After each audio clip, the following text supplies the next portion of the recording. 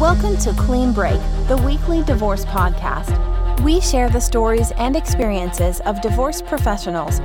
Find all the answers about the many complex questions about divorce and separation at divorcenet.ca. Welcome, everyone. I am Darren Javad, chair of DivorceNet and one of the hosts of Clean Break, the podcast. I'm here with Tina Murray, my co-host and vice president of DivorceNet. So good morning, Tina. Good morning, Darren. And I'm so excited today. We're back in the saddle again. We've had a little bit of a break from hosting podcasts. We have an amazing guest today with us. Do you want to introduce her? Sure, absolutely. So this morning on Clean Break, we have Shulamit Ber-Levto. She is a bunch of RA, RSW, so I think you might be able to explain that for us, but counselor and life coach, and you are the owner of Compassionate Support for Stressful Times. Welcome to the show, Shulamit. Hi, Tina. Hi, Darren. Hi, Shula. So let's get right into it, Shula. I know you probably know we've changed our format a little bit from before. We tried to make the show a little bit more direct and give as much advice as we can right off the start. So tell us a little bit about yourself and what you do and what makes you special in the community. I'm a social worker, and I work primarily with stress and trauma, folks who've experienced and want to recover from stress and trauma, or who are going through stressful situations and need some support so that they can come out the other end not like hamburger. Okay. Like a human being, Yeah. And I'm the CEO of ChemPhil's Holistic Stress and Trauma Clinic, Compassionate Support for Stressful Times, and we're the local resource for stress relief and trauma recovery. So we have a range of holistic practitioners who can support people who are going through tough times. Excellent. In addition to counseling. Right. And you've been doing this for quite a long time, haven't you? I've been in private practice myself, working with stress and trauma since 2000-ish. Mm-hmm. The clinic is about a year and a half old. Okay, great. Okay. All right. Well, we have some questions here for you, Shulamit. So I guess the first one is, how can a parent, or say both parents, help their children through a divorce emotionally? I'm sure that is a huge thing for both the parents, but also the kids. Yes. Well, it's tough for parents because no parent wants to do something that makes things difficult for their kids, right? Even when divorce is the best possible outcome in the long run for all concerned, including kids, it's a change and it's a loss, right? Because it's a big shift for kids, and any change is experienced as loss to a certain degree, even good change. Like, let's say you're upgrading to a new home and the whole family's going. But it's a loss of your old home, your old neighborhood, your old habits and routines, maybe your old school or work, right? So even though you're happy about the move, there's still some grieving to do. Mm-hmm. So any change involves loss, and all the more so divorce for kids, because it's a significant change and a lot of loss for them, and it's not something that they themselves have chosen. As I say, even though it's for their ultimate good. So no parent. So there's two aspects to the answer to this question. One is the parent side and one is the kid side.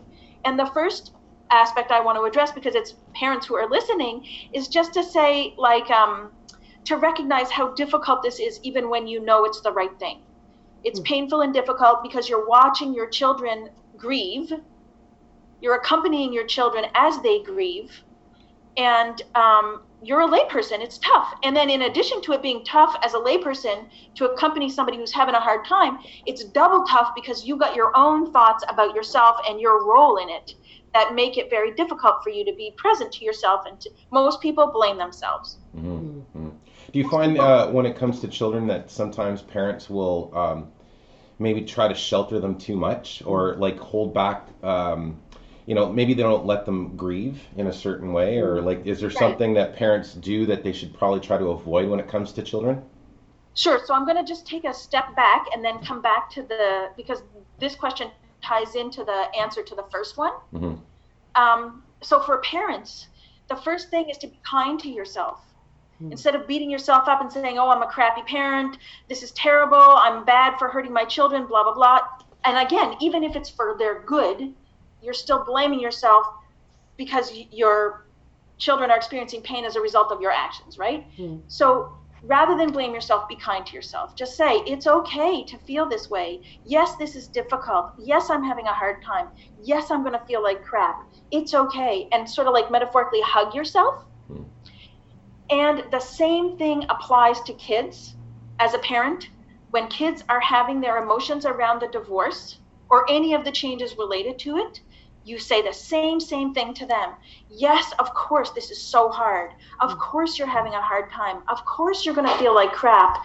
I'm here with you. And when you talk to yourself that way and give yourself sort of like a metaphorical hug, you're here with yourself. And you want to offer that same kind of accompaniment to the kids.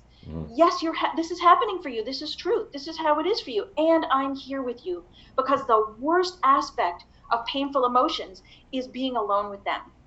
Absolutely. So you accompany yourself as a parent, and that gives you the capacity to accompany the kid.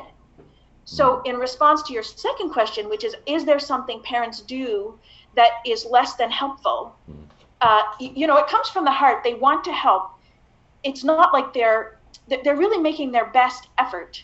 And at the same time, it can be less than helpful, right? Right. So often parents will say, don't cry, don't worry, it'll be okay, right? And these are good things to say. And first you want to say, I understand that you're upset. Of course you're upset. It's okay. I'm here with you. And after they've had their upsetness flow through them, then you can say, I'm here with you. I'm taking care of this. I'm making sure that things will be okay for you in the future. You can, but the acknowledgement comes first and then the reassurance. I think those are some powerful statements you just made, because I think sometimes, I know for my kids, and I mean, this doesn't have to do with divorce, but I mean, you're always trying to shelter them. So you're only saying the things that, like, you're saying the positive things. You're almost trying to filter out anything negative. Give them the sunshine and roses. Yeah, and they know from their own experiences that life isn't like that. They know that there's some serious negative trauma that's happening to the parent. So I think what you said was really powerful, because you're basically giving permission to the parents to say, it's okay, acknowledge the fact that you're going through a painful situation, and that they are, and that they're going to work it through together, right? Yeah, and I think sometimes we forget, and I think not even just through divorce, but sometimes, you think about a child comes home from school and are just misbehaving and just not just giving you grief, I guess, is the best way to put it. And your initial reaction is, why are you behaving like this? And then, and then you go, okay, wait a minute. When I have a bad day, I can misbehave in my own way. And so we have to give these kids, acknowledge to these kids that, okay, are you having a bad day? What can I do to help? Do you want to have a bath? Do you want to, have a cuddle? Do you want to have, and I think that in life in general, but particularly when you're going through a divorce, because kids don't know how to express it. They don't know how to tell you, I'm feeling really crappy right now. Yeah. That's right. Because of brain development, well, it has to do with emotional intelligence. And on the adult side of things, we may not know how to articulate what's happening, so we only behave. An emotionally intelligent adult who has learned how to bring the information from the body and into the mind can articulate, and that's really helpful. And that's what we want to help our children learn to do. Right. However, brain development, so we coach them in that all along the line, and their brain development limits their capacity to express what's happening through language. And so, as you say, Tina, they behave. It's in quotation marks, acting out. I hate that term because it's very blaming. Negative. Because again, it's very negative. Because again, it's all they've got, and they're doing their best to communicate to you, and it's up to us as adults to interpret the communication. Right. Right. And so, as you see, when anybody is misbehaving, the first question is, "Oh, honey, what's going on?" Right. Something must be upsetting you. Let's sit together and you could say that to your friend or to a stranger. I mean, the stranger might think you're a little weird, but it's a nice way to connect. And especially with kids, if there's so-called acting out, it's acting out their emotions. Right. It's like theater. They can't communicate, so they have to demonstrate. Right. Sheila, you actually touched on something there that I think is interesting, and it leads to a question that I have. What are a couple coping mechanisms or skills that you would give a parent to try to help impart on their children? So, like, what are some tools that you might say to a parent how to speak to their children about this? Here's some things that they can do. Like how the child, like, so I know one of the things you did in the past for adults, and I know you said, like when you're getting stressed and your day is getting long and you're flipping your lid a little bit, is, one of the most impactful things you told me to do was to sit in front of a window and let the sunshine, just Yes. go over me. And that's a coping skill for me, right? So when I get stressed, I actually think about that and think of you recommending that. Where I'm going is, what would you recommend to a parent, and what to say to their children as a coping skill? Yeah, so I think the main thing is,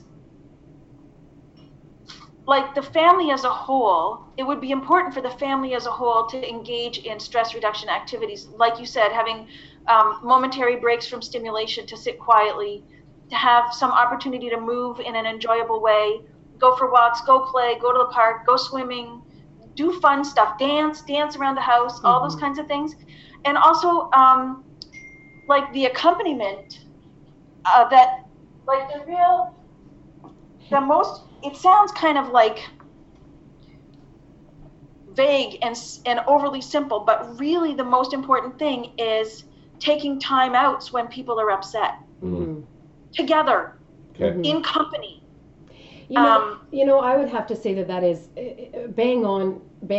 Like, and I know you're the professional, not me, but like, I know from my own life that, sometimes if I have to get up from my desk and just go for a walk, like a walk around the building, or like, last week my husband at 11 o'clock at night with one of the boys decided to just start playing music, and he was air guitaring and then grabbed a hockey stick, and we were dancing around, and he was playing the fiddle and on his hockey stick. That's the best thing ever. And it was such a huge I lift up, and it didn't have to, it was fun. Simple thing. And boy, did we ever feel pretty good about it after we were done. Right, 20 exactly. minutes, and I think that it's not to downplay the importance of their emotions, it's not to downplay the importance of what they're feeling, but I think if we can sometimes just getting those good things, those good endorphins coming out will open up the door to be able to discuss it a little further.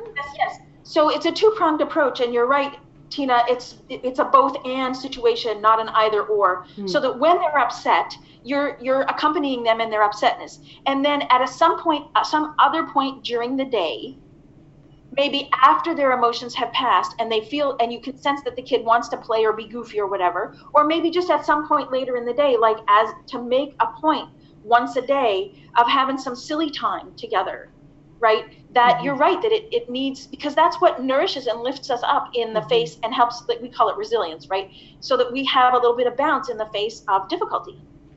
Yeah, no, for sure. I think as we get older, and this is something interesting that I kind of noticed, was life imparts filters on you as you get older, right? So when you have little children who are like 5, 6, 7, 8 years old, and they do silly things, there's a certain almost like point where as adults you start saying, well, you shouldn't do that, that's silly, and then when kids do it, you think it's cute, and then at some point we as adults start imparting filters on kids and start pushing down their silliness that you're just saying. So I remember, I'll never forget, when I was young, I played football, and one of the coaches brought his 6-year-old daughter and said, okay, all the football team have to do exactly what my daughter does on the football field. So we were running, and so she's running around, throwing herself on the grass, rolling around, just being totally silly. I swear to God, best workout I've ever had. It was it's like I did 2 hours of yoga, for God's sake. This little girl, she's doing cartwheels, and we were all in full equipment. We're trying to do everything she was doing. But that was a real kind of epiphany moment for me, because I kind of realized that as we get older, we kind of say, don't be silly, don't do those things, don't express yourself, because you have to be an adult, right? And I love hearing what you just said about the air guitar, because I think it's important for people to kind of just let things go, like just release and not care what people think sometimes, Yes. So Yes, I agree. Yeah. There's something really important that I want to get in. I want to circle back to the question you asked about things parents do in the name of protecting their kids that are less than helpful. Yeah. And this is like so important. I can't emphasize it enough. Is transparency around your emotions. So it's going to be obvious that you are upset, hurt, frustrated, angry, sad. Kids know, because I mean, you could use the word energy in quotation marks, but you know how it is to be in a room with somebody who's angry. Even when you're not like a woo-woo energy person, you can feel, you can sense, right, what's going on with that other person. And then you start to ask yourself questions like, did I do something wrong? Are they pissed at me? Or you might be like on tenterhooks, like, I can see that this person is upset. Are they going to take it out on me? Like, how are they going to respond, right? So kids know, just like we know, that something's going on with the other people in the room. Right. And when parents say, mommy's fine, daddy's fine, no, it's fine, that is so problematic for a child's mental health.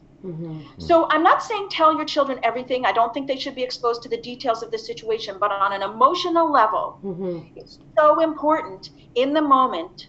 Like, let's say you're scrambling to get out the door for school and work, and you are at the end of your rope, and there's, you're just going to lose your crap, and you're just trying to get out the door. And the kid's like, Mom, like, what's going on? And you go, it's fine, let's just go. What I would recommend, I know you're trying to protect them. I know that you're trying to be efficient, and I know that you're trying to protect the child from emotions, but from upsetting them, but the most important thing we can do is let our children see that we are having a hard time and we are okay. Good. So in a situation like that, we can take a moment, take a breath, say to them, yes, actually, I am sad. Or yes, actually, I'm pretty frustrated today. It relates to other things in my life. And it's coming out right now. And I'll be okay. Thanks for asking. Then you give them a hug and you go on your way. I think it's hard for us to acknowledge that. Sometimes it's hard for us to acknowledge that's why we're feeling like this, right? The anger that you have, today you can't deal with it. Tomorrow the child could do the exact same thing and it's no big deal, right? So it's not necessarily, and I think that as adults, that as parents, we have a hard time expressing that. So that's really good advice, because I think if we can show the child, yes, I am feeling sad and upset. We want to protect our kids because we don't want them to know we're hurt. But like you say, there is energy. They know, they feel it. And so that's really good. I think getting into our own minds and knowing why are we feeling this way is probably really almost key to that, Yes, so. That's the first step. And that's where support comes in. That's where getting help from a friend, a clergy person, a therapist, some trusted friend, lay person, or some trusted professional can help, can hold you up so you can hold your kids up, kind of thing. Right. Yeah. That kind of leads me in actually right to my next question really quick. Shula, is we're gonna wrap it up. We're trying to keep it on a very tight time frame, and we appreciate everything that you've shared with us. It's amazing. Can you tell people how to get a hold of you? Sure. One last point quickly on the last question. I'm sorry. Redirected me. It's all right. Go for it. The reason that it's harmful to children's mental health is that telling them that what they think and see is not true leads to them not trusting themselves and their own gut instincts about what's right or what's happening in the situation, and that mortgages their ability to take care of themselves in the future. Okay. We want what we say and do to be in alignment with what's actually happening, so that they get that sense of alignment and go, yes, I can trust my gut. I know when something's up. Okay. If we as a parent deny what the kid is seeing, then that messes with their head, and then it handicaps their ability to care for themselves later. Yeah. Very good point. So you can reach me. CompassionateSupport.ca is the clinic website. We have an Instagram account, compassionate_support. We also have a Facebook page, facebook.com/stress and trauma clinic. Phone number 613-868-9642, and email is info@compassionatesupport.ca. That's amazing. Fantastic. Thank you, thank you, Shula. I appreciate you being on the show, and I just want to remind all the listeners that there are multiple episodes of the podcast online. So don't be shy. Get online, check out our other podcasts, and all the amazing, talented people that we have on the show. Such good resources. Yeah, amazing resources. Thank you. Yeah. Have a great day. Thanks. Bye. Bye now. You've been listening to Clean Break, our weekly podcast on divorce. You can find this and other great advice from divorce professionals at divorcenet.ca, where we upload audio, video, and blog content every week. Divorcenet.ca, expert advice made simple.